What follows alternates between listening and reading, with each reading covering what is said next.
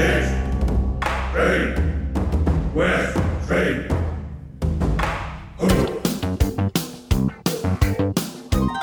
This is East Screen, West Screen with Paul and Kevin, where if films were food, they'd be full of it.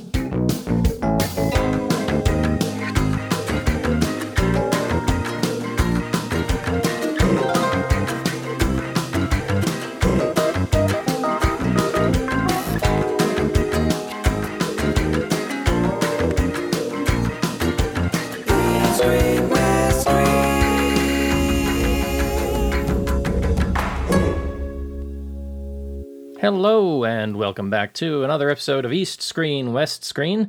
It is Tuesday, November 29th, 2011. As usual, I'm your host, Paul Fox, and joining me from a super secret location here in the Fragrant Harbor that we've determined is in the basement of the Dynasty Theater is Mr. Kevin Ma. Hello, Paul. Hello, everybody. How you doing, sir? I'm good. How about you? Well, you know, it's been a week since we talked, but if the viewers or listeners are listening to this right now, they wouldn't know it because the show has not been edited and it's not been posted. And I do apologize for that. A little bit late in the reckoning of this apology, because if you've heard this episode, you've probably already heard show number 90 by now. But I'm behind. There's just a ton of stuff going on. It's the end of the semester, lots of work to do, lots of stuff I have to get caught up on, my own studies. Plans for traveling, relatives, all the stuff that's happening in December, not to mention, don't even get me started on Christmas shopping and all that stuff. But of all things, it was Thanksgiving last week, so I have to blame the tryptophan. That's my excuse, and I'm sticking with it. How about you? Did you have any turkey gobble day dinner? No, actually, I met up with some old friends that were in town, and we went to have yakiniku. So we did have meat on Thanksgiving, a little karaoke. Nice. Of course. I'm preparing for a little holiday myself. I don't know why they call it the holidays if everyone is so busy doing, end of semester, end of the year, end of the month, work quota and Christmas shopping and all that. But before I get into all of that, I'm taking a vacation next week to Japan. Yeah. This week, actually, you're leaving on Friday, is that right? Yes, Friday late night. So actually, I don't know if you count. Depends on how you call the end of the week. If some people consider, the weekend as the end of the week, then I'll be there on Saturday morning. So that's so one full week. It's all 7 days in Japan. That's awesome, and we're hoping to have you broadcast from there. You know I will. Yes. I'm already thinking about where to do a live little check-in in the streets of Tokyo. It'd be great. Well, we're looking forward to that. I see, if my eyes do not deceive me, that is that Kenneth Burson in the chat room? Sleazy K. Sleazy K. I just wanted to say a shout out a little bit late, but you guys just passed your 100th episode, so congratulations on that. Congratulations. To the Podcast on Fire Network. That is awesome. And you guys have been working hard, and you deserve many kudos for the work that you guys do over there. Yeah, congratulations, and we're just 10 episodes behind. Yes, I don't think we're gonna. Based on our current schedule, it doesn't look like we're gonna quite make it this year. But sometime in 2012, we should be passing that mark, all things considered. And who knows? Maybe for the 100th episode, we'll try and get everybody back on. All the Love Hong Kong film guys, and maybe get Kenneth on, and a couple of other people who've had on. Maybe not all at the same time, but we'll have to work something out in post, maybe. Kenneth asks, how did the audio commentary go? Well, it went. We haven't really heard any positive or negative criticism, so I'm not sure how many people actually heard the commentary, but it's there. Well, it's because we're gonna make people buy Mysterious Island. I think that's blameworthy enough. Just making people have to go out and get a copy of that somehow. So yes, it is there. The ubiquitous Halloween episode that we now have, and we've got another one coming up. So we'll talk a little bit more about that in about a week or so. A Christmas special audio commentary. Ho, ho, ho. Yeah, ho, ho, ho is right. All right, but that's neither here nor there. We've got a full show to talk about today. We'll get on to a couple films later. What films are we going to be talking about, Kevin? For East Screen, we'll be talking about the Jeff Lau comedy, East Meets West. What a silly title. And for West Screen, we'll be talking about Steven Spielberg's The Adventures of Tintin. All right, all of that and much more coming up right after a little bit of news. All right, so we've got quite a few news stories this week. We've kind of been lax on news in the past couple weeks, so we wanted to spend some time just talking about some of the news that's floating around out there. And this is a story that not directly film related, although it kind of is, that's been floating around since last week. The particular article I'm looking at comes from the National Post, which is a Canadian-based online newspaper, I'm guessing, from author Scott Stinson. And it says it's called Netflix's Own State of Arrested Development. And so basically what this is talking about is that Netflix recently announced that they're going to be bringing back a canceled series, that series being Arrested Development, which holds a special place in the hearts of many fans for that show. Including myself. Yes, I watched the series, and I didn't know what all the hubbub was about until I actually watched it, and then I watched it and I got into it, and I said, I get it now. Because people had been raving about it for a long time, and so I caught it on video. But yes, Arrested Development is the much lauded and critically acclaimed show that just got canceled because it didn't have the ratings from the general population. There had been rumors and talks of bringing it back in different forms. There's supposedly a movie in the works, and I'm guessing that's still in the works. But they've said that getting all the cast would be back together. Getting the entire cast back together would be challenging, but they apparently did it for the movie. You've got Michael Cera, who's kind of gone on to bigger and better things in recent years. And he's a lot older now, so it'll be kind of weird to see where they pick up, if they pick up right where the series left off or not. But the plan here is that Netflix is basically going to be producing new shows that will be distributed solely through Netflix. And so it's got a lot of people talking about what does this mean for the future of product development. If we're finally moving to an age where you've got these sources and these new distribution channels out there, and now they've got the power to actually produce content as well as distribute content. And so will this lead to sort of a new production and consumption model?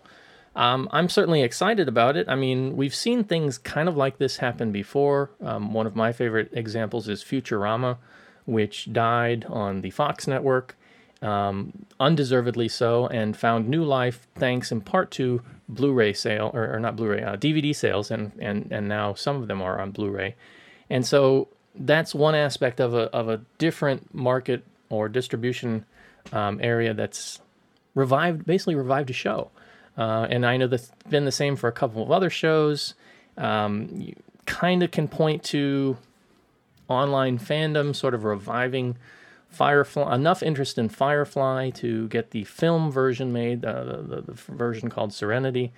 But this new idea of having actually a streaming network and go out and buy a dead series and get it back in running form and producing it is really kind of interesting. I think they're also talking about doing a series called House of Cards, which I think David Fincher is. Yeah, is Kevin? I want to say Kevin Spacey is attached to that. I'm not sure if there's any stars. Yeah.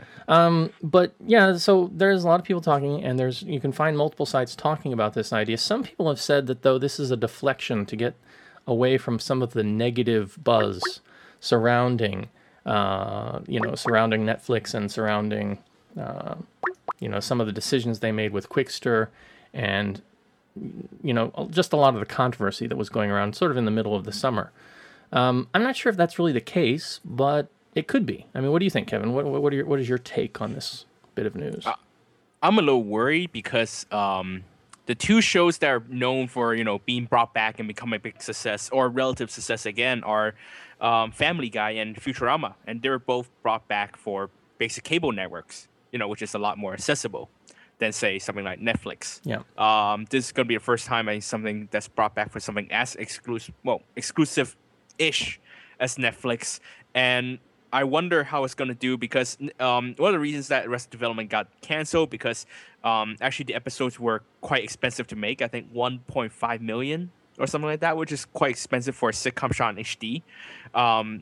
So I'm wondering how Netflix is going to carry the cost and whether Netflix cutting the cost will affect the quality of the show itself and whether bringing it on something like Netflix will earn enough money for Netflix to keep it going, and also since the show apparently, according to the report, isn't coming back until until 2013.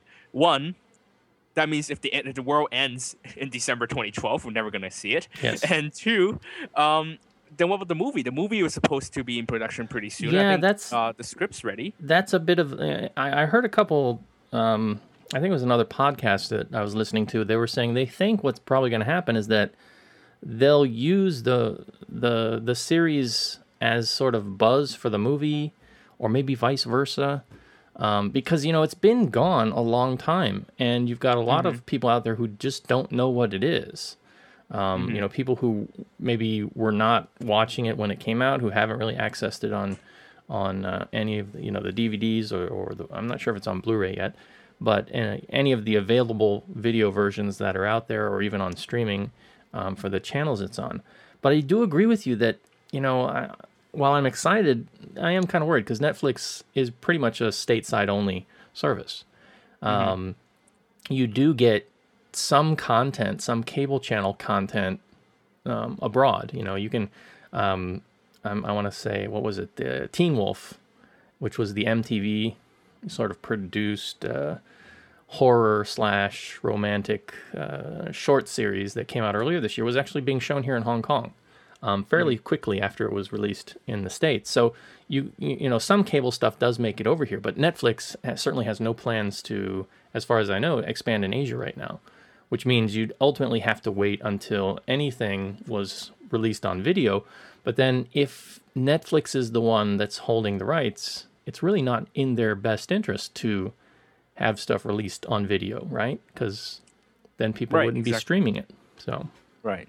And you're right about the gap, because Arrested Development is a show where a lot of its humor is based on references to previous episodes or previous jokes. So how are they going to bring back the same type of humor, but without losing its viewers? Yeah. Or new viewers? Yeah, it's going to be difficult. I love the show.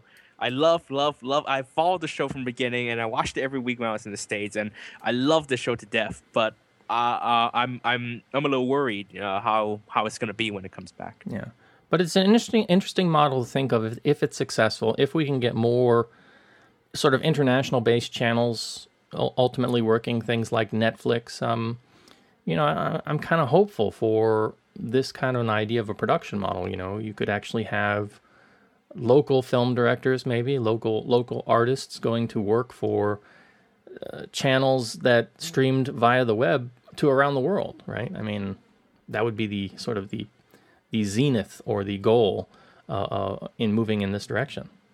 Well, you know what I think about Net. I still don't think it's financially viable yet, and there's a lot of licensing issues, and the old system, as old as it seems, or as old-fashioned as it seems, or how it's not catching up to technology as it seems, it still works when it comes to bringing back money or helping producers make the money they need to continue on. So you know me about online streaming, but of course I hope that Netflix expands, and I hope that the model will be successful elsewhere enough, because I heard it's expanding to UK. Is that right, Netflix or something like that? I think they do have plans to. I think that's one of their coming areas of distribution.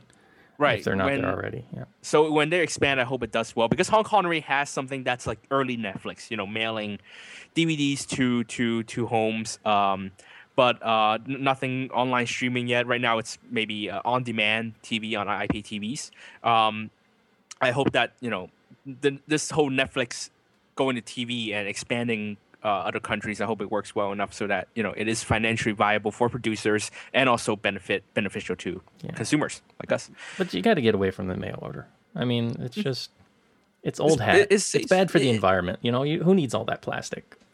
Well, and actually, it's quite, because you're recycling the same envelope and you're recycling the same thing over, and you save the transportation costs going down to the rental shop, and you don't have to worry about these plastic boxes. And I think this in Hong Kong wise, mail order is great because because Hong Kong has unreliable networks in places. Let's face it.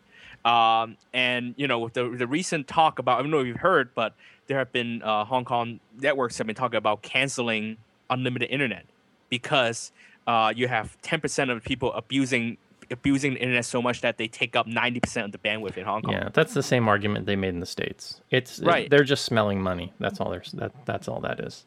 I don't know, because when I'm riding in MTR and at rush hour, when I'm paying $12 a month. But that's for the different. MTR That's fee, Wi-Fi. That's different. That's not. That's 3G. That's 3G. Yeah, but that's not. That's not. That's. Are you talking about home networks or just 3G? No, 3G. That's Okay. yeah. When I can't use 3G in the MTR, I'm paying $12 But a month. that's the same thing that AT&T did, right? Because with the iPhone in the States, AT&T was the plans were like unlimited when they were the sole subscriber for the iPhone. And then it was when the iPad came out or the 4 came out that if you wanted to sign up for a new one, you could no longer get unlimited. You had to go now for this cap plan, and if you went over the cap, you had to get charged again. It's just money, and I think that's the wrong direction to go. But that's just my thought. I mean, I was listening to a show the other day, and they were talking about the rates that people in the States are paying for data compared to places overseas, like Hong Kong, where data is still fairly cheap. It's just exorbitant. The point is, unless you have mobile networks and the technology all coming to this wonderful synergy, coming together in this synergy where everything works out, then surely it'll be a great thing for consumers and for content providers. But until that day, we must wait. All right, that's enough about Netflix and Arrested Development. Let's move on. Vicky Zhao making a directorial debut. Yes. What does she work? We haven't seen her lately, so. Yeah, well, Vicky Zhao, last seen. Well, she's going to be seen in the upcoming Painted Skin 2. Well, she just had a baby, so congratulations, by the way. We know Vicky Zhao is an actress in films like Red Cliff or Painted Skin, or in Mulan. But actually, she is a graduate student. Since 2006, I'm not sure if she graduated, but since 2006, she's been a graduate student in the directing department of the Beijing Film Academy. Actually studying under fifth-generation director Tian Zhuan. So she is actually a trained director. So she's finally making her directorial debut.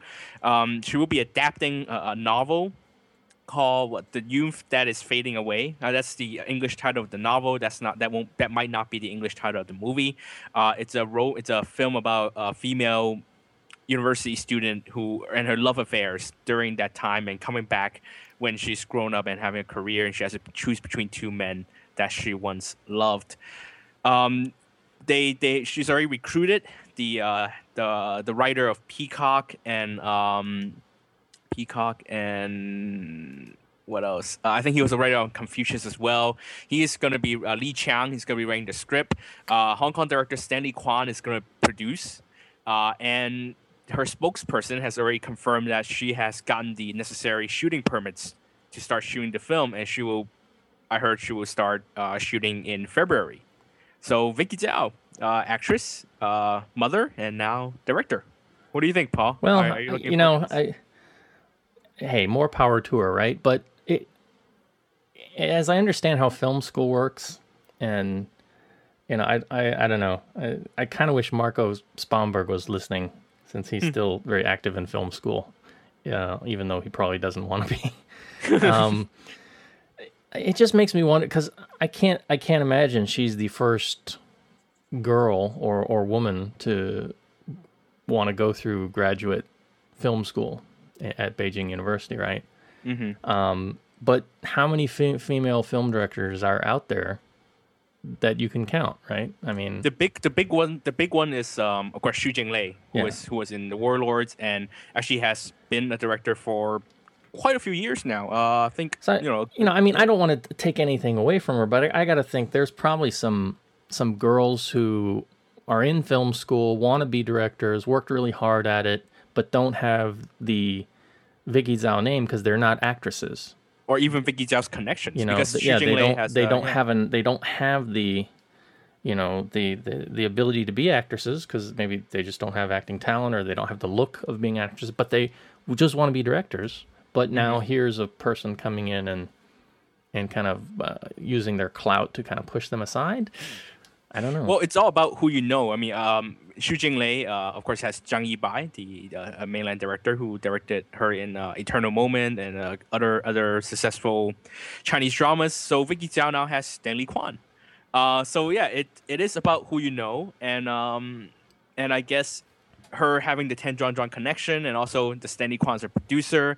Hopefully, they'll guide her in a good direction. Who knows? Vicky Zhao could be.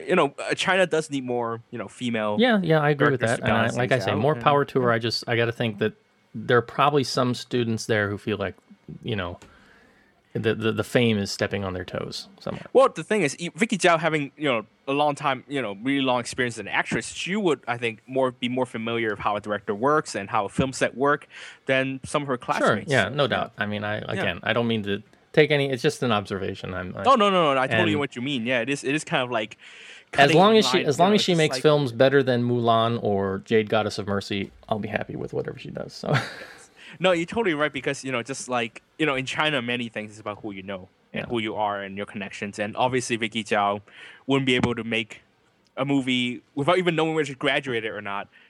Without if she was just a regular film school student. But we'll see. Let's see how it turns out. Yeah. and what I mean, her big fame was TV drama. What was that show? 玩具哥哥, I forgot the English name. 还珠格格, that was the about her as the princess. Princess in the Palace or something like that. Something yeah. like that, yeah. All right, you have some other news for us? Yes, if you guys follow my blog, The Golden Rock, I live blogged the Golden Horse Awards this past weekend. A Simple Life by Anne Hui was the big winner with Best Director for Anne Hui, Best Actor for Andy Lau. Congratulations on the baby, by the way, and Dini Yip, who of course won the big award at Venice as well. However, the biggest winner of the whole ceremony was Sidik Bali, the big budget Taiwanese blockbuster. It won Best Supporting Actor, 2 technical awards, having Best Sound Effects and Best Something, and of course, it took the biggest prize of the night, Best Picture. There were a bit of controversy, because Simple Life came in and swept the 3 of the 4 major awards, and why didn't it get Best Picture? I think Sidik Bali was awarded for its ambition and for what it was able to achieve. It is the most expensive film in Taiwanese history, and at 4.5 hours long is almost the longest, I think. So to be able to accomplish something and to be leading the way for Taiwanese cinema's revival as a commercial film industry, I think that's kind of the film award equivalent of a gold star for effort, taking the best picture. Other major winners, Donnie took best action choreography for Wuxia. Ko Chen-dong of You're the Apple My Eye took best new performer. However, there were a lot of surprise that its director Giddens didn't pick up best new director because the butcher, the chef, the butcher, and the swordsman's Wu Ershan ended up taking that award, which I think caused a little bit of ruckus. Best original screenplay was taken by the Chinese film Return Ticket, and Zhang Wen's Let the Bullets Fly took best adapted screenplay as well as best cinematography.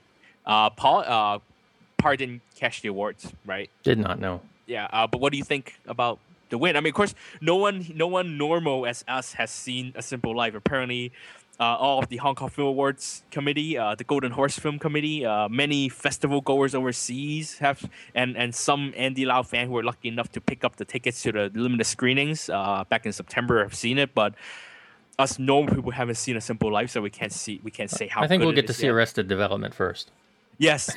We'll finally get Simple Life apparently in March, but I guess they're going for the Oscar or something. It is representing Hong Kong at the Oscars, and I think they're trying to claim as much awards as possible. I think we'll see Andy Lau's baby born before A Simple Life comes out. This is ridiculous. The whole awards politics. But other films. What do you think about like Let the Bullets Fly picking up best screenplay, or You're the Apple of My Eyes, Male Star taking best new performer? Yeah, I mean, good choices. I wouldn't say they were the absolute only choices that could have won, but I agree with them. Okay. Yeah. Yeah, I think considering that Golden Horse Awards was the award that gave Aaron Kwok Best Actor 2 years in a row, I think this year's choices have been fairly logical. Yeah. I mean, who's going to argue with Aaron, right?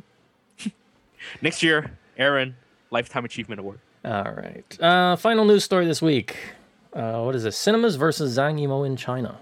Yes, this is based on a report on Film Business Asia that I contributed to. Kind of sounds like the title of a YouTube video.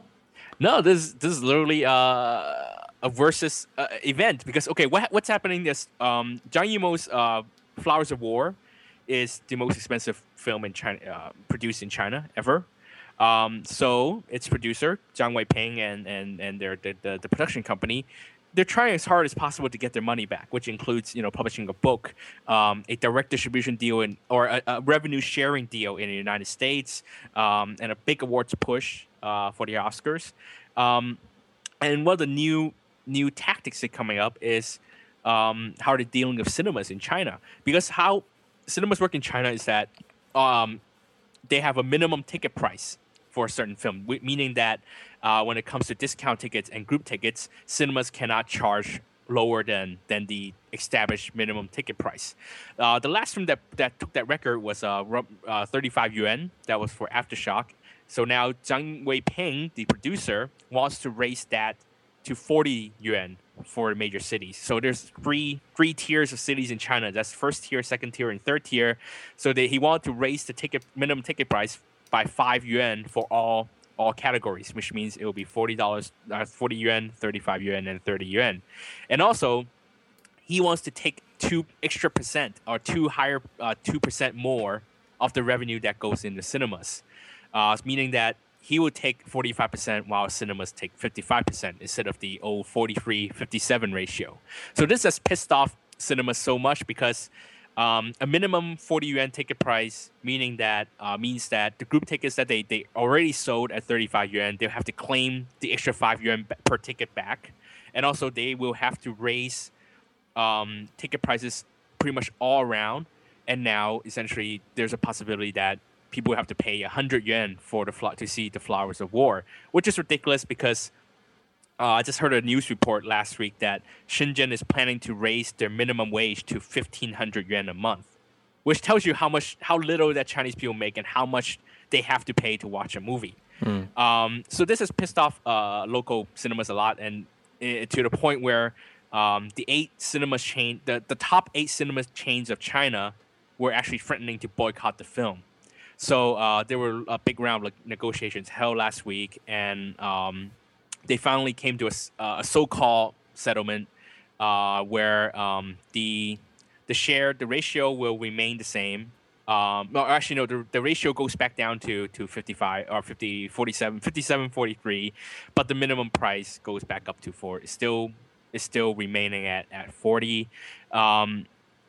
And it seems like that cinemas will not be boycotting the film, even though audiences will end up paying more after all for this film. However, there was a little bit of twist earlier this week that actually not all the chains have signed yet. So this issue might not have been settled yet. So we'll have to see on December 16th whether Flowers of War will actually be playing in Chinese cinema.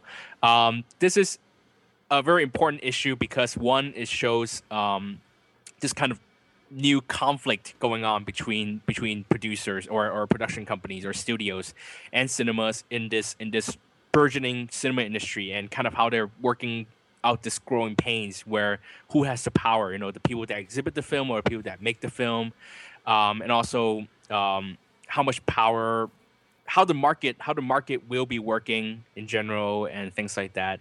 I have a lot more detailed entry on my blog. You can read the Film Business Asia report as well, especially what Zhang Weiping said about why they're raising ticket prices. So yeah, it's an interesting issue, I think. Actually, do you know any other place except Hong Kong that raises ticket price for bigger and longer films other than Hong Kong?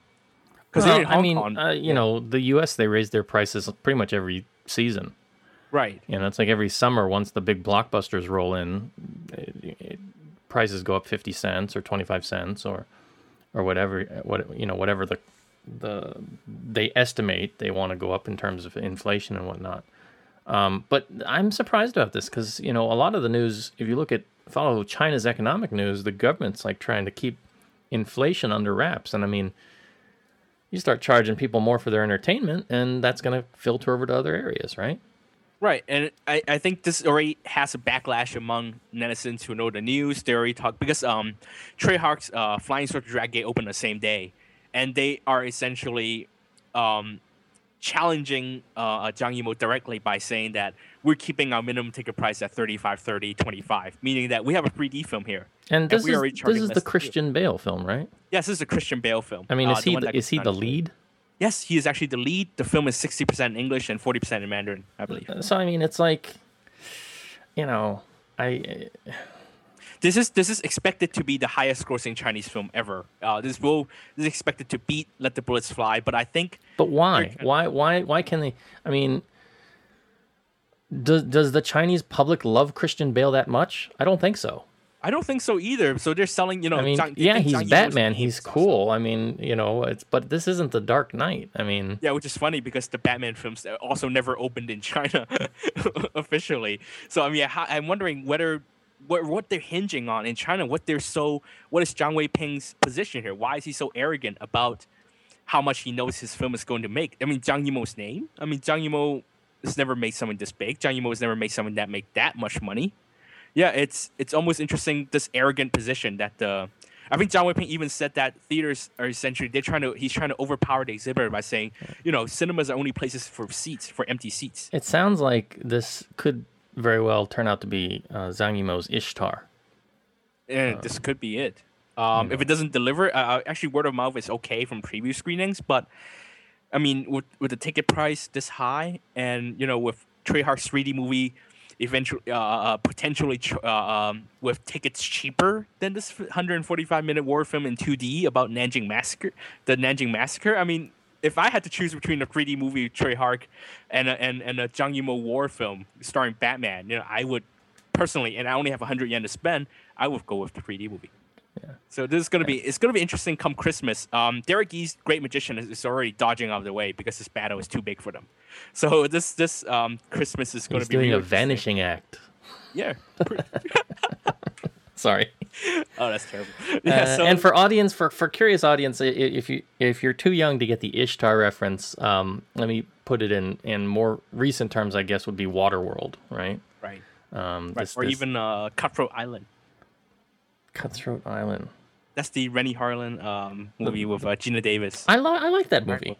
Yeah, but it's known as one of the biggest flops in history. Is it? Yeah, I remember I really liked that one. I don't know. That was like Pirates of the Caribbean before we had Pirates of the Caribbean. Yeah, it's not a bad movie. It's just one of the biggest flops in history of cinema. That's the problem. So yeah, this could blow up in Zhang Weiping and Zhang Yimou's face. The harder stance they take, and the more sure they are at this breaking records and making tons of money, I think the more likely it's going to blow up in their face. But we'll see. The release is coming less than a month away, so I'm going to be looking closely at the box office figures and what people say about this. Yeah, it's going to be an interesting Christmas. West, trade. Yeah, so Matthew in the chat room has pointed out that Waterworld was 16 years ago. So I don't know. I feel old too. Has there been a major bomb since then for any directors that you can think of? I think we even call Green Lantern the last great bomb. Yeah.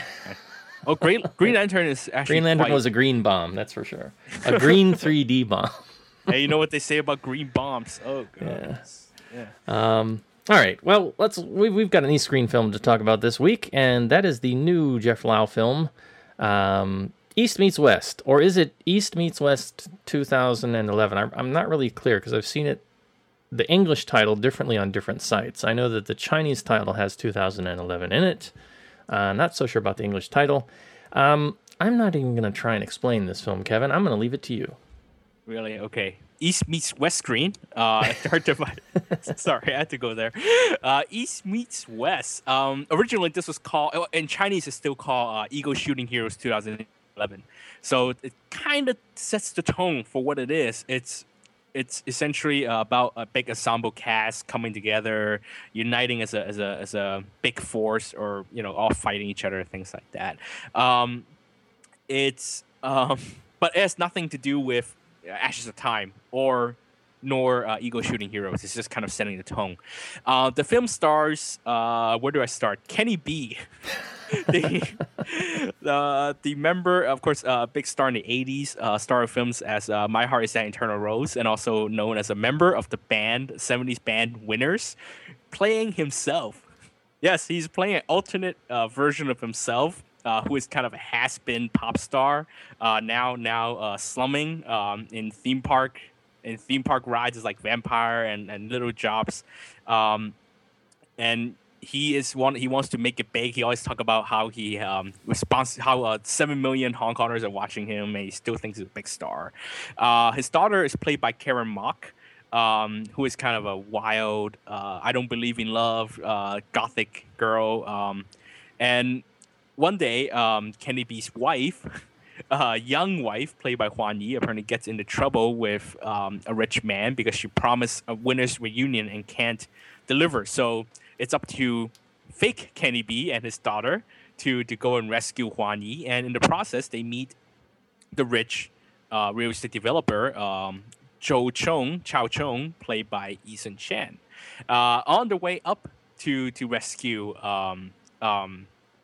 this Kenny B's wife, they also meet various characters. Taxi driver, played by William So, a starving artist, played by Sitar Tang, and of course, who is actually a rich girl who is protected by a little JC Chan, who is kind of like the bodyguard. In the process, they also run into a mute Egin Chan as a I guess a bun maker, and his son, played by Echoes of Rainbow's Buzz Chong. After some adventures, they realize that they come together to form, apparently to what's the word? They have a destiny. Apparently, the 7 of them make up a group of warriors that essentially fights the evil 8th warrior, generation after generation after generation. And this is their reincarnation. This generation, their role, their destiny is to become superheroes and protect the innocent. I mean, I don't have much more to say about that. It goes from there. This is actually Jeff Lau's brand of humor. It's totally energetic. It's hyper. Jokes are flying through the air, and you either get it or you don't. I caught onto it really quickly, and I love this movie. I love the humor.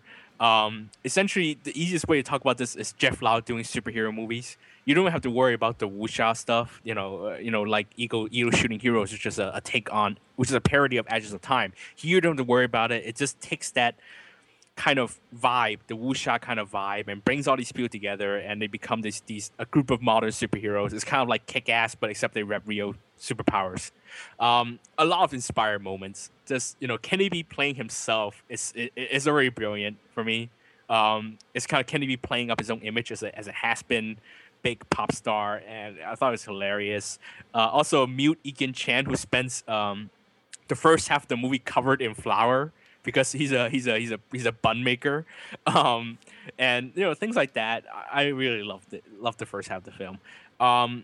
It also doesn't have that kind of random gags, throwing random gags at a very bare plot nature of just another Pandora's box. Essentially, just another Pandora's box. Didn't really have much of a. It just went from one sketch to another and kind of had a plot that connected it. It's a little different here. There's actually a story here from beginning to end.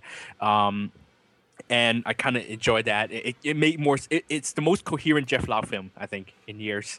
The ensemble of heroes is great. You have, Karen Mok is really game. I think Karen Mok hasn't done a comedy in a long time, hasn't she?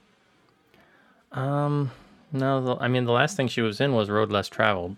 Right, and that definitely was not a comedy. Before that, I can't really think of.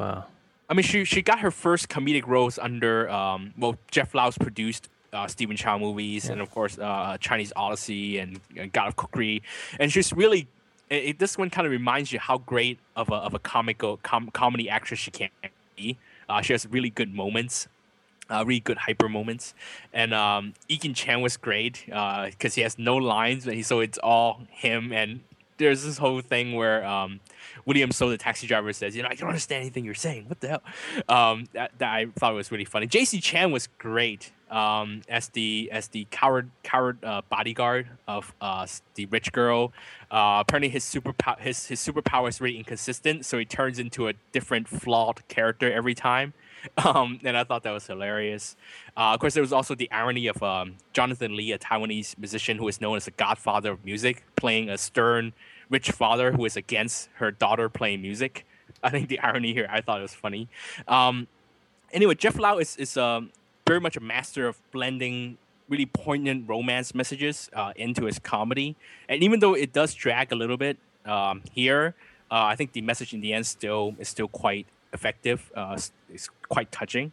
And finally, after Kung Fu Cyborg, Chinese Tall Story, and even to an extent, Just Another Pandora's Box, with Just Another Pandora's Box in this film, he seemed to have finally balanced storytelling and special effects. It does have a lot of special effects, but doesn't go really over the top. It doesn't overwhelm the storytelling here. At least, it's all relative. So it might still be a little too hyper for people. It might still not make much sense to people. But in terms of Jeff Lau, I think there's quite a good balance. Quite surprised how much Cantonese Hong Kong humor there is. There's a joke about Winners member that you'll have to know if you follow the public profile of Winners or their individual members. And little bits of Cantonese humor, like they talk about the meeting of the two types of dim sums in the beginning. I laughed a lot at that. This is really strange because essentially East meets West would not be possible without mainland funding, and Jeff Lau is more popular in the mainland than in Hong Kong. So it's quite ironic that he's made this Cantonese Hong Kong heavy comedy that is essentially made for the mainland. I do have a feeling that he's making movies for the Guangdong or the southern regions where his brand of comedy is a lot bigger than, say, in the north, in Beijing, where Mandarin-based humor like Feng Xiaogang is a lot more popular, things like that. But, it was quite a pleasant surprise.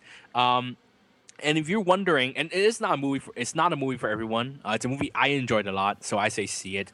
But if you're not so sure, essentially watch the first 15 minutes as a litmus test of some kind. If you can stand the first 15 minutes, then you're into it.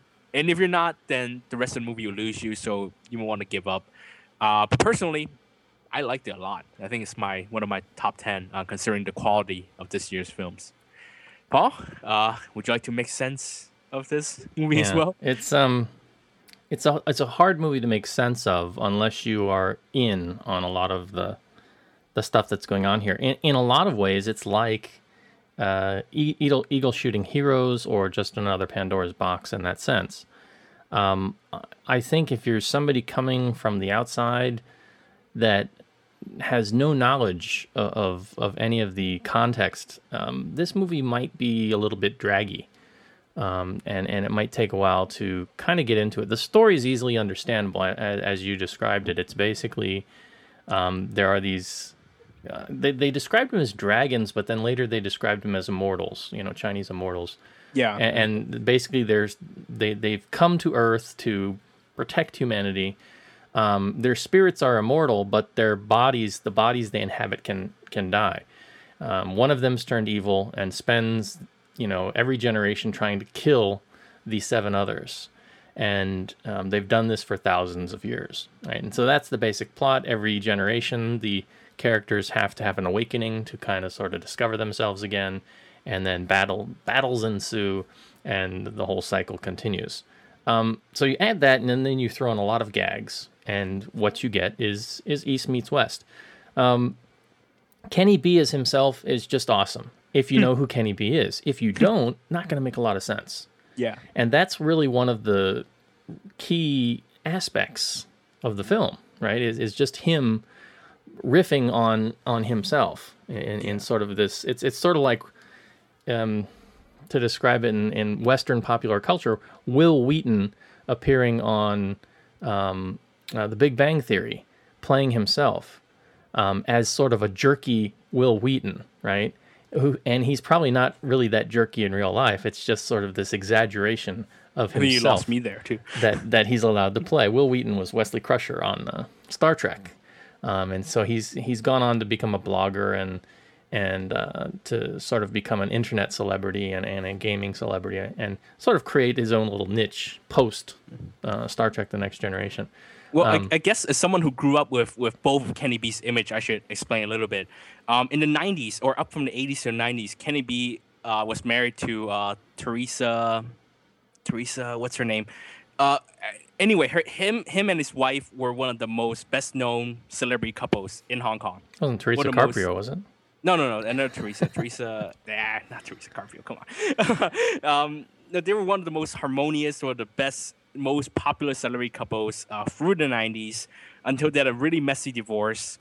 Really messy divorce. And the wife essentially went on to become kind of a tabloid figure, tabloid celebrity, while Kenny B is, kind of in dating scene. And yeah, it's kind of funny watching Kenny B, this former, Mr. Family, now flashing back to the past when he's dating his daughter's best friend, or married his daughter's best friend. Yeah, it's that play up of that the Kenny B image. Yeah. So there's that aspect. In terms of the other characters, I liked them, but I felt that there was quite a bit that was uneven in just what the story was trying to do.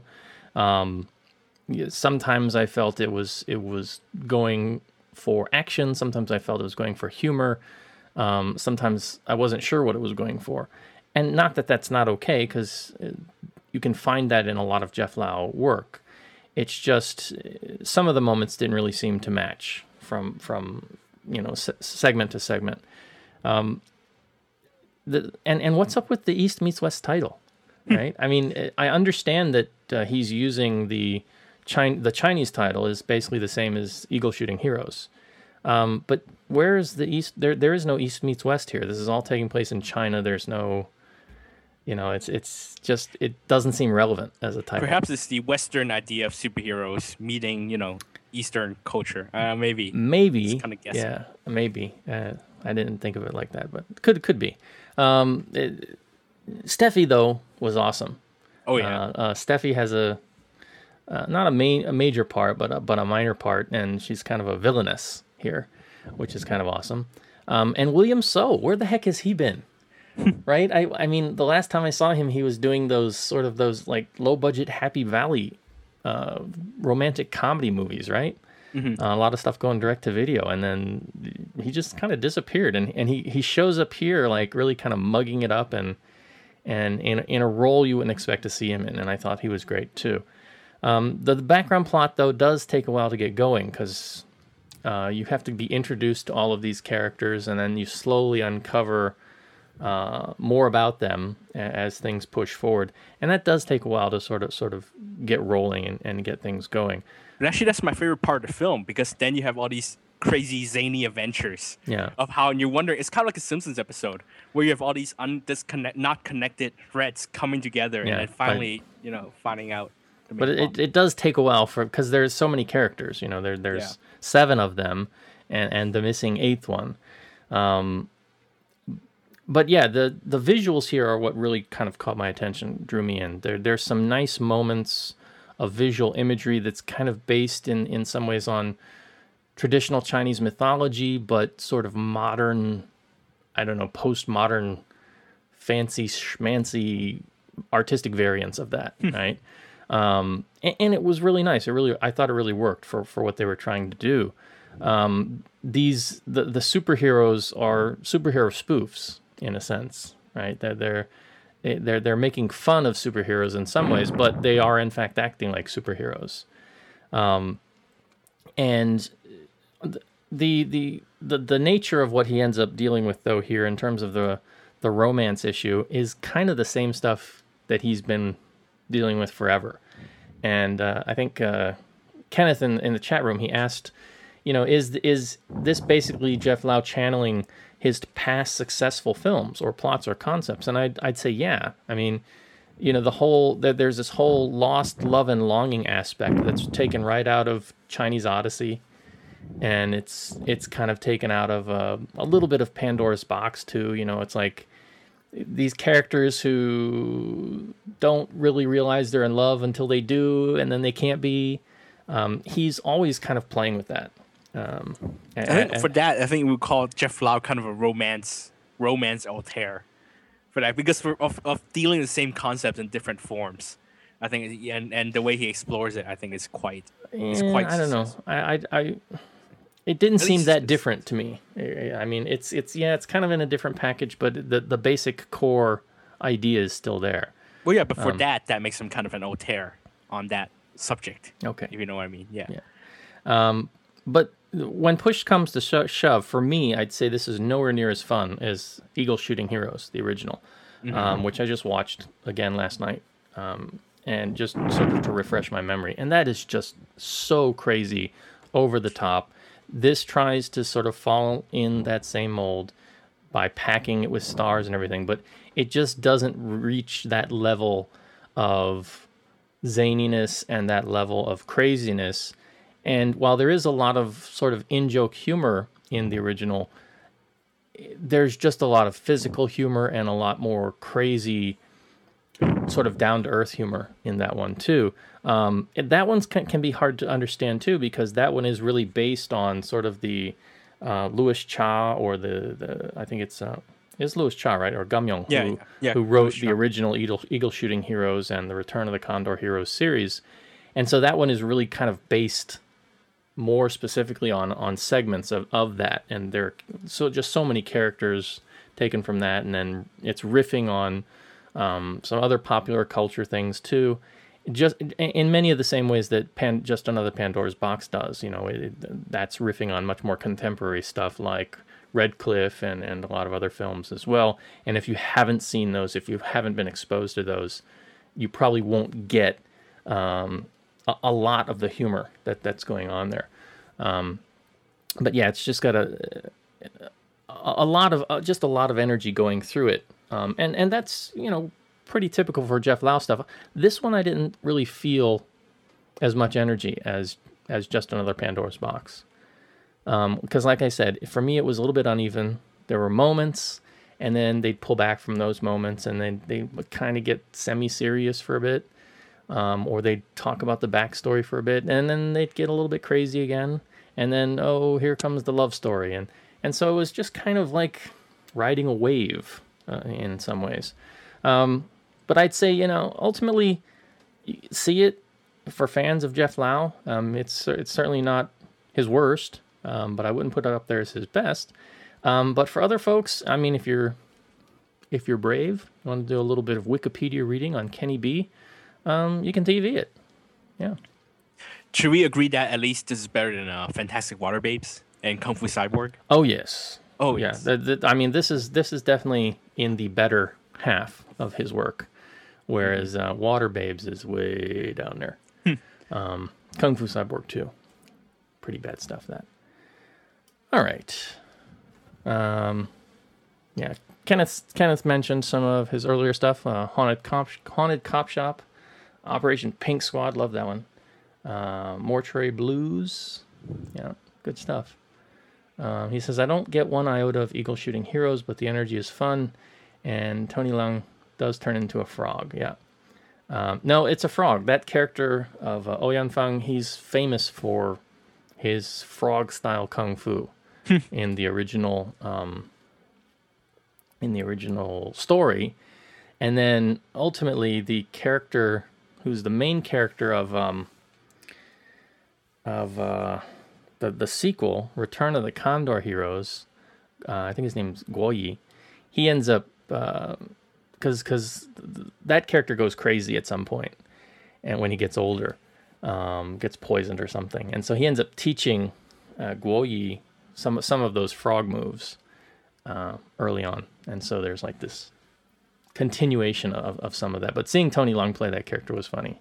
And that character also served as part of the inspiration for the villain in Kung Fu Hustle, because he does some of those frog moves too. Yeah, when you start explaining the everything that connects decades of Jeff Lau movies. It'll be like that like shows how smart he is writing about, an encyclopedia. his references. It's so a full. lot of of cultural references. context. Yeah. Yeah. All right. We could go on. I'm sorry, Kenneth. I confused you again. It's okay. I was totally like, what? I had you. No, never mind. Actually, there's a if you're really, really interested in like Louis Cha, Gamyong stuff, they released a DVD set of Eagle Shooting Heroes and Return of the Condor Heroes, the old ones. The Return of the Condor Heroes set is Andy Lau and I can't remember the actress who did it. He's a retired actress. Yeah. Not no one that's working now. And she is Chow Yun-fat's old girlfriend is what she's kind of known for. But yeah, they were in the sequel, and then I can't remember the guys who were in the first part, but Felix Wong did the first part, wasn't he? did he? I think. Well, he one of them anyway. Yeah, it So and they've redone them so many times. I mean, I know that Louis Koo's in Louis one of Koo did a later version of it, but I really like the Andy Lau one.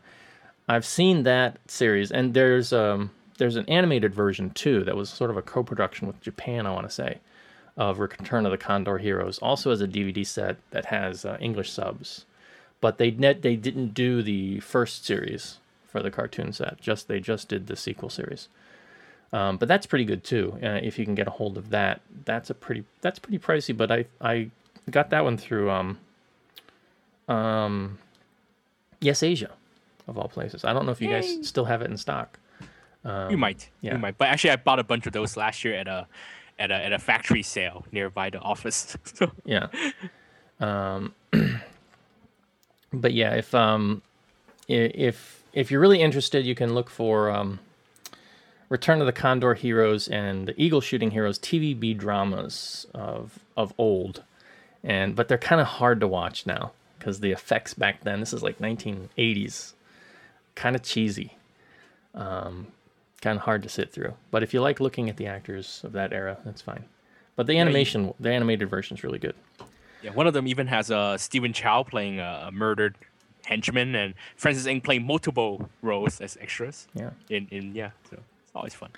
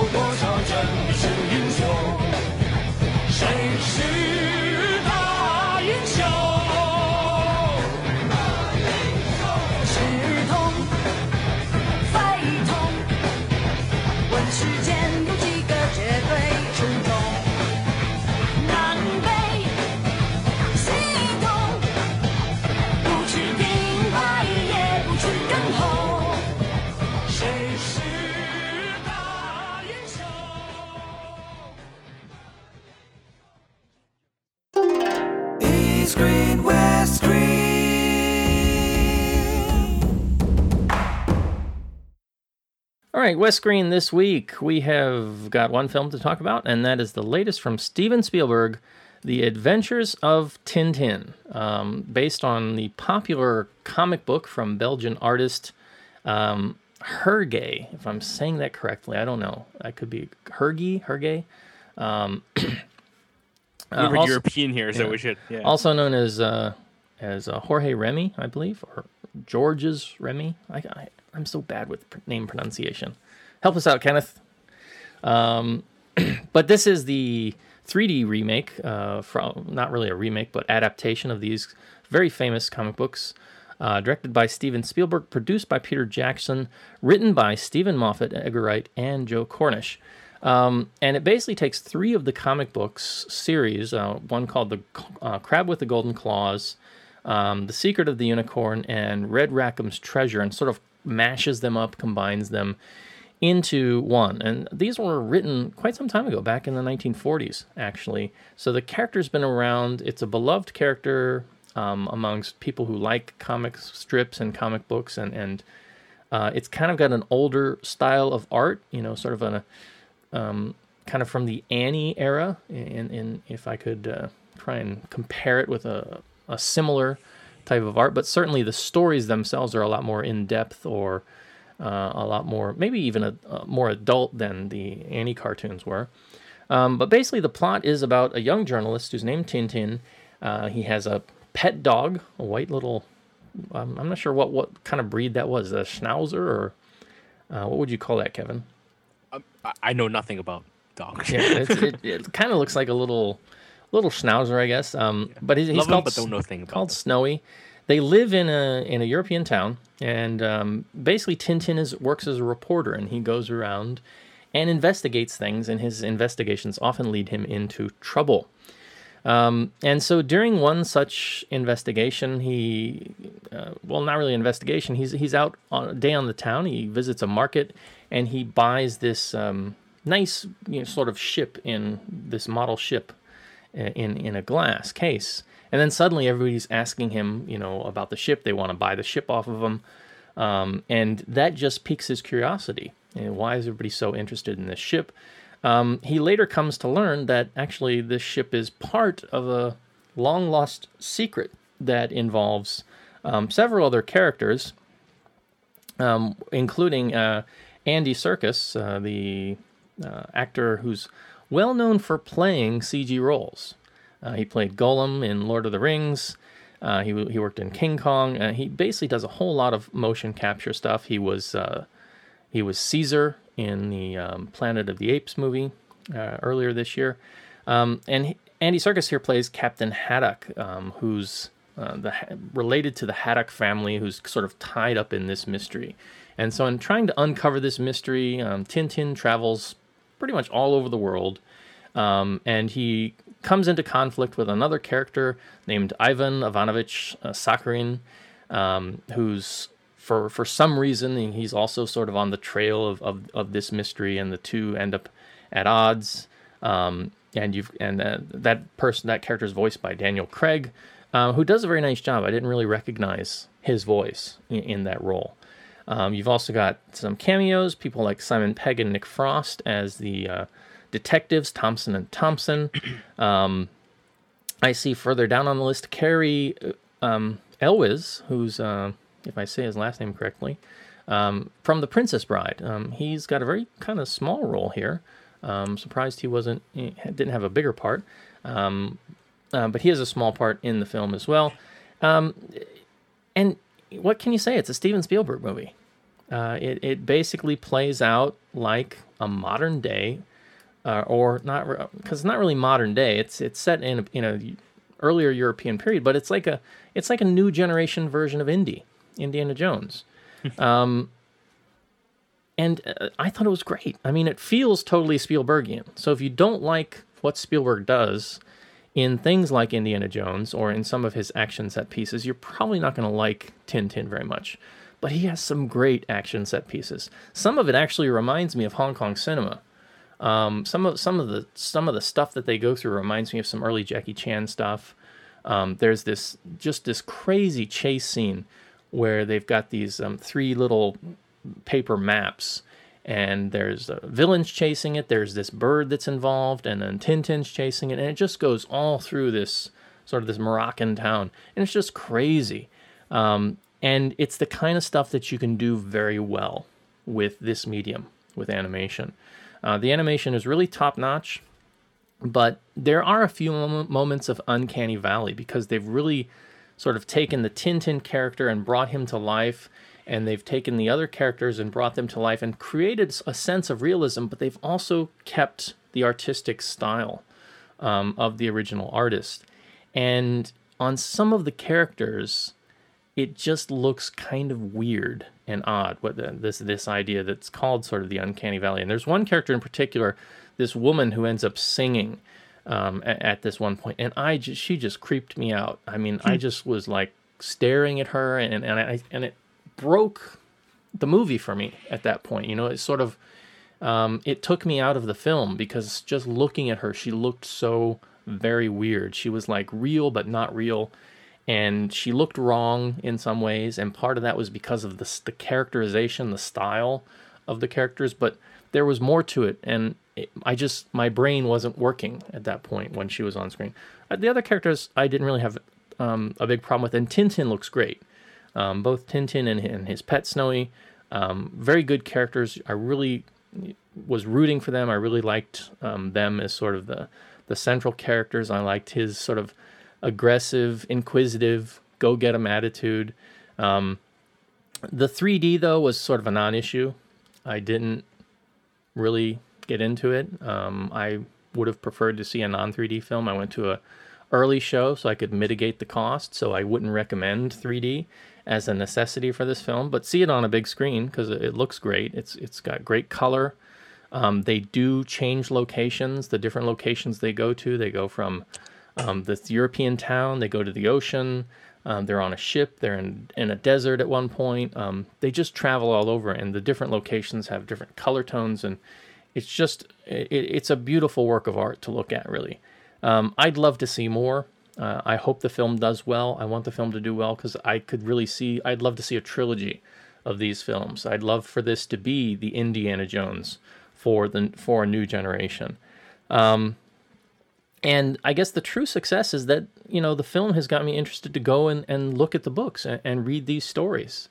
It's kind of, you know, inspired me that much that I want to go and find out more about this character. And the interesting thing, too, is that this is kind of coming sandwiched between two films of cartoon characters also being taken into the 3D CGI world, if you will. We had Smurfs earlier this year, and we've got Alvin a little bit later. And while those films are sort of hybrid films, where you've got 3D characters and you've got live actors, and this is a true 3D film, I just think it's interesting to see the different approaches that people can take with an intellectual property that was at one time a cartoon and successfully turn it into something that's just an amazing sort of big, epic holiday film. And I think it's a great holiday film. This was what I was hoping to see. It was the film I was hoping it would be and more. And I like these kind of films around Thanksgiving. These are the kinds of films I like to see during the holiday. They help get me in the holiday mood. They help me know that, okay, yeah, it's the holidays are here. You know, what else is going to be out there for me to watch? So yeah, I really liked it. I'd say definitely see it. It's a great holiday feature. It's got some violent moments, I would say. So maybe not really for young kids, but I'd no say blood. Yeah, there's no real blood, but there's some fighting and there's some gunshots and things like this. So maybe not really, not quite there for the youngest kids, but if you've got, you know, tweens or older, I think they'd get into it. Kevin, what was your take on it? Because you saw it in China. Yes, I saw it in China on IMAX 3D. But yeah, I did watch it in the middle of a bunch of talking kids, many talking kids. So I was distracted, obviously, at points, especially when I, you know, was trying to listen to the English dialogue. And it is kind of the plot. There is a lot to follow. Let's face it. At least, especially for a bunch of kids that have to read subtitles at 10 on a Sunday morning. So they were a little distracted, and they distracted me in turn. But anyway, this is Spielberg's first animated film, right? I think. I think he might have produced some stuff, but I think in terms of directorial stuff, this is his first. Yeah, I think it works better than the Robert Zemeckis motion capture stuff. The humans are a little more convincing this time. Of course, technology advancing, so naturally it would look better. He goes crazy with the visuals. We know that Spielberg is a master of the camera. And he also has a lighting credit. Because I stayed through the end of the credits to see if there's anything at the end, and way down on the list, he's like also the lighting consultant, and I thought, oh, that's kind of weird, you know? It's like yeah, because these films now they bring on, you know, actual real film cinematographers as like to make sure the lightings are right, to make sure it looks as realistic as possible. I think Michael Kahn was editor. I think also brought in Janusz Kaminski, who is his usual cinematographer, as the lighting consultant when they were doing post production, especially the lighting. So it does its best to try to look like a real film. Some really wild camera movements, some really good transitions, and a lot of good details. You can even see the dust particles in certain scenes. Sorry, I've got to jump in just because this is making me laugh, and I don't want to forget it. Matthew in the chat room said, "Don't worry, Spielberg will change the guns to walkie-talkies for the special edition DVDs." They're gonna walkie-talkie people to death. Between him and Lucas, I'll tell you what, DVDs are gonna be the death of me. Well, let's face, Spielberg did say he regrets changing the guns, replacing the guns with walkie-talkies in ET. He promised never to do it again. So I trust Spielberg. You know, if anyone is trustworthy in terms of talking about not doing revision on his films, I trust Spielberg. I'm sorry. If you can't trust Spielberg, there is no one to trust. Yeah, well, we'll wait and see. I'm still waiting. 20 years from now, he might want to, take Schindler's Lists and change the Nazis into aliens or something. I don't know. Those are happy gas. Oh, God. Okay. But yeah, did you notice when you watched, because you watched it on like a big-ish screen, yes, right? Festival Walk. Did you notice that how detailed the anime? I mean, you see the dust particles at some night scenes? Yeah, that's really impressive stuff. Especially in 3D. Like you said, the chase down the hillside town, that's done in one take. That was amazing to watch. That was almost worth the price of admission. And now that you talk about how great the film is, I am interested to watch it in 2D when I'm in Japan, so I might catch it again just to see it in the right color, because 3D makes the screen dim. Yeah. So that I'm looking forward to watching that one take again. It's amazing. It's something that is the only shot that really justifies the use of animation, because I think the rest of the film will be equally amazing in live action. I think Spielberg might even done better. It would be more amazing in visually in terms of if we can pull it off in live action, even without this chase. However, the plot did leave me a little cold. It is a procedural detective story, and it goes from one place to another. The humor works, but it left me a little cold because there was so much exposition going on, and I have the kids distract me around me.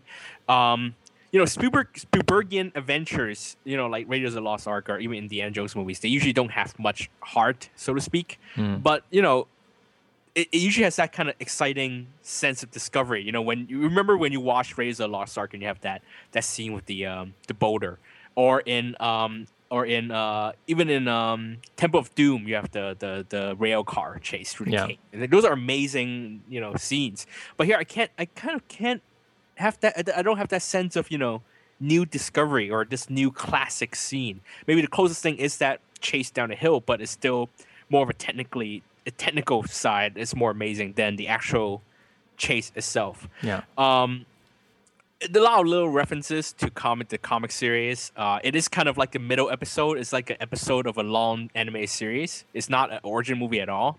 So you do have to know. You can catch a little bit of references if you know the past stories. There's like newspaper clippings of their past adventures and things like that.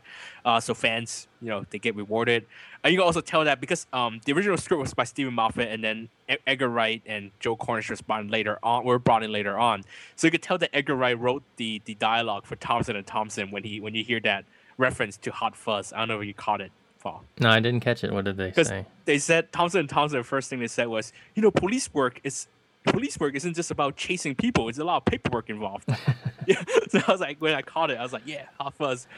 The ending leaves room for a sequel, and I think I am excited to see what a sequel will be like. But I kind of wanted a new story. I was hoping a new story, a new adventure, instead of how they set it up as a continuation.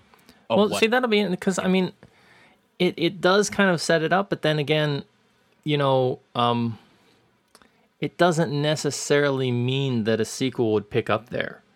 It's just like the adventures continue, sort of like, Indiana Jones, the adventures will continue with him. You're not sure what we'll actually be seeing next, but he'll go on to do other stuff. Yeah, but here, the not to spoil, it's not really a spoiler, but they do they almost seems like they're setting up for direct sequel because Yeah. it seems like it's not quite settled. It could. I'm just, that's one of the reasons why I want to go and read the books, because, that might just be a hook, of reference, but they may never actually go anywhere with that story. You know what I'm saying? Yeah. It might just be sort of like and this is what happens. This is what's going to happen next, but that may not be what we show you next. Kind of an idea. Yeah. But I think with the nature of this film being like the way that it's set up to be like a new story or like a story in the middle of the series, it would be cool to see a new adventure with both Haddock and Snowy and Tintin. The nice thing too was the opening credits. If you watch them, it's kind of setting up a mini story too. Yeah, and I was afraid that what I was seeing was gonna be the story, and it wasn't. It was and I'm guessing what you see in the credits. It's all done through like very limited animation and sort of noirish shadows and things, but it's really, really nice. Kind of like the opening of Catch Me If You Can. Yeah, exactly like that. And but it's a little bit more in detail narratively, and it also had me wondering. That's got to be from like another famous story too, And so I'm like, I want to go read about that. What's that about?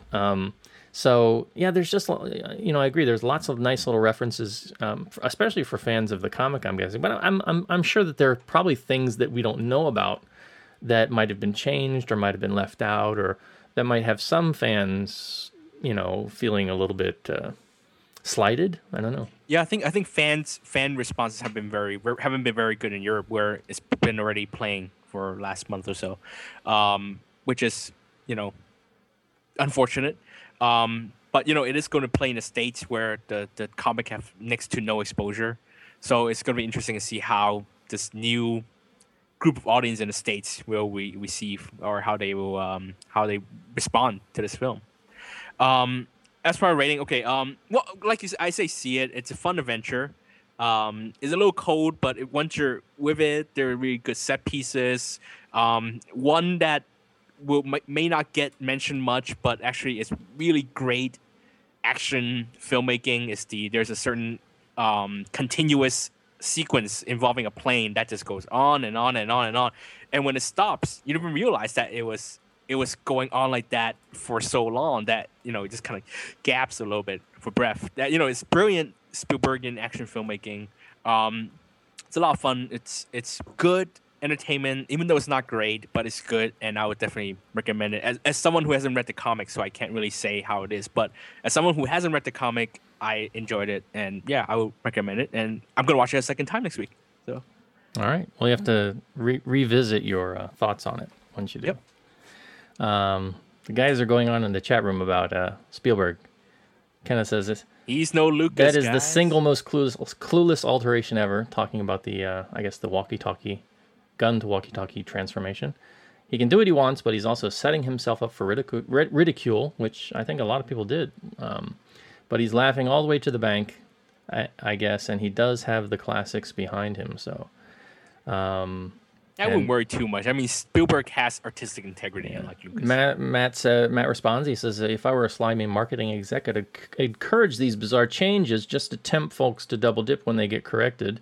And some people actually speculated that, that kind of stuff goes on. I was all set to get the Blu-rays until I heard that they weren't going to have the multiple versions, like had been rumored. He says, I mean, people would pay good money for a Han Solo shoots first edition of Star Wars. And they did. I mean, there are editions out there that exist, earlier editions, and those editions are worth a lot of money now because they're out of print, right? I think my dad may have one edition on Laserdisc somewhere. We don't even have a Laserdisc player, but he's still got the Laserdisc of those films. So yeah, it's just mind-boggling. Spielberg's bad, but in my mind, Lucas is so much worse because he just he just keeps going. He just keeps going back to that trough. It's like, got a new edition coming out. This time we're going to add some new effects. Got a new edition coming out. This time we're going to make Greedo shoot. Got a new edition come out. This time Vader says no. It's like, come on, George. I mean, do something new, you know. And I say this as a fan. I love the Clone Wars, even though that's starting to look a little bit long in the teeth now. But yeah, it's like, come on. It's have you seen there's a documentary out. It was on iTunes. I almost rented it last week. Called The People versus George Lucas. Mm-hmm. I know I haven't seen it, but I've heard of it. Yeah. I watched the trailer. It looks pretty interesting. And supposedly, at least according to the trailer, he's a broken man. That because he came out and he had all these artistic visions, with like THX 1138, and he wanted to do like, I don't know, Stanley Kubrick style stuff, right? And he couldn't get it done, and so he went, and American Graffiti, didn't do well, and the execs, were all hammering him about the stuff he was working on. So then he went in this totally commercial direction, and he became the person that he is today. That's at least how the trailer kind of paints part of the discussion of that documentary. Wow. So I don't know.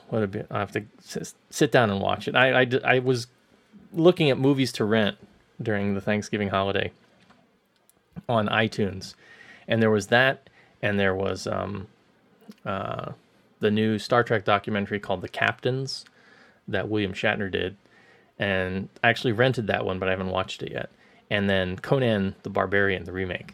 I was kind of mad that didn't come to Hong Kong, and then after I watched it, I figured out why it didn't come to Hong Kong. So yeah, that's neither here nor there, but that is a show, so let me play this.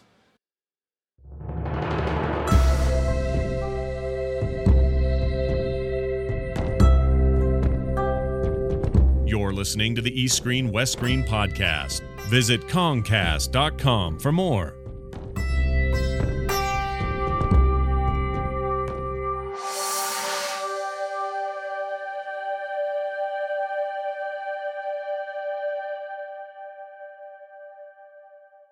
So we had a couple comments on a previous episode, not the last episode, but the episode 89. Where are my comments?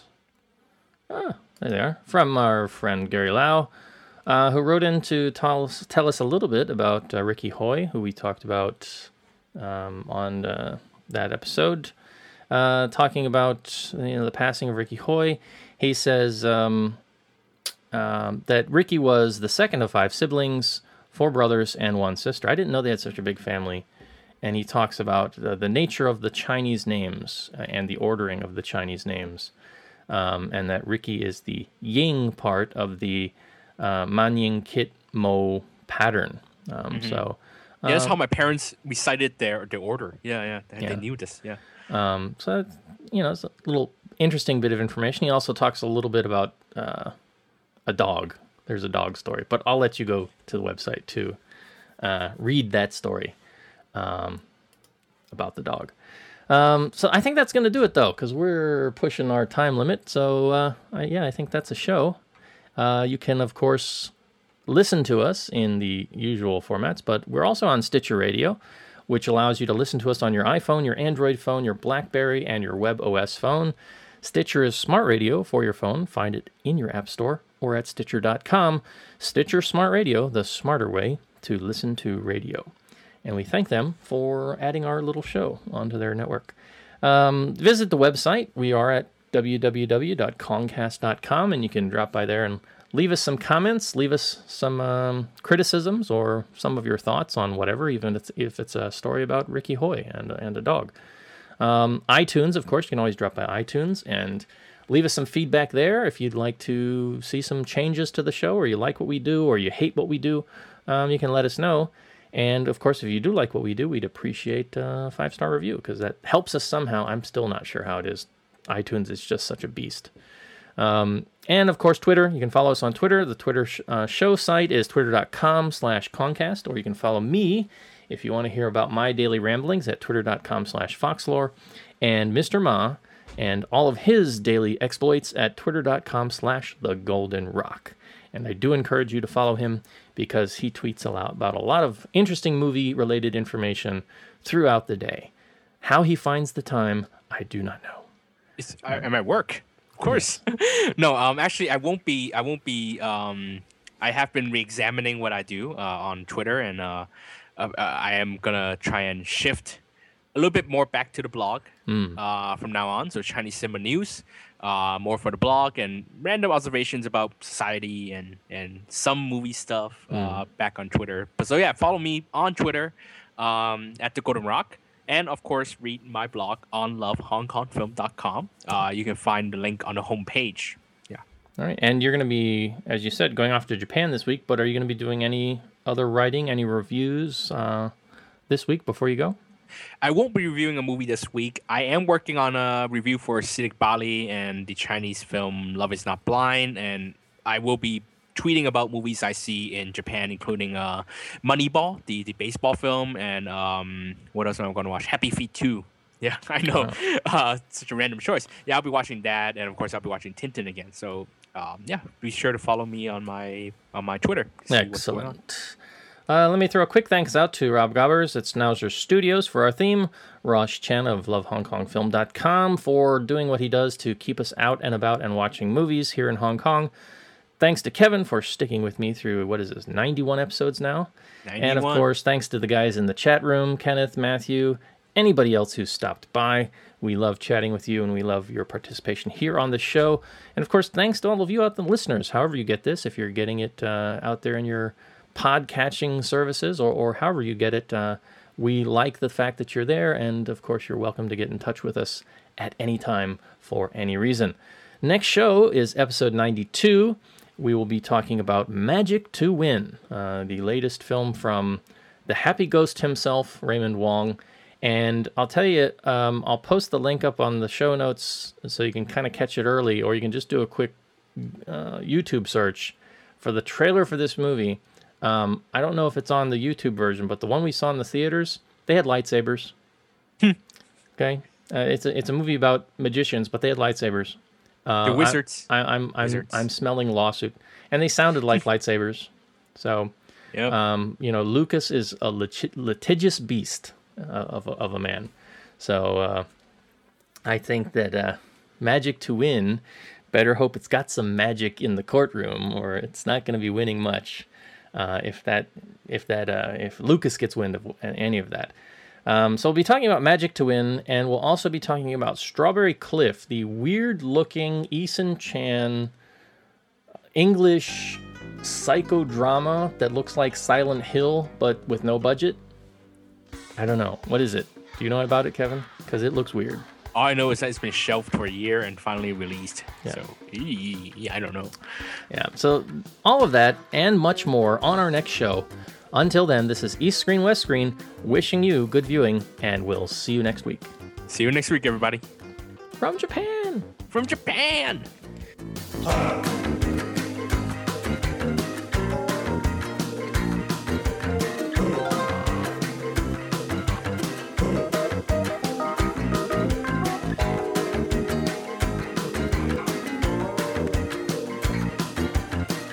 Screen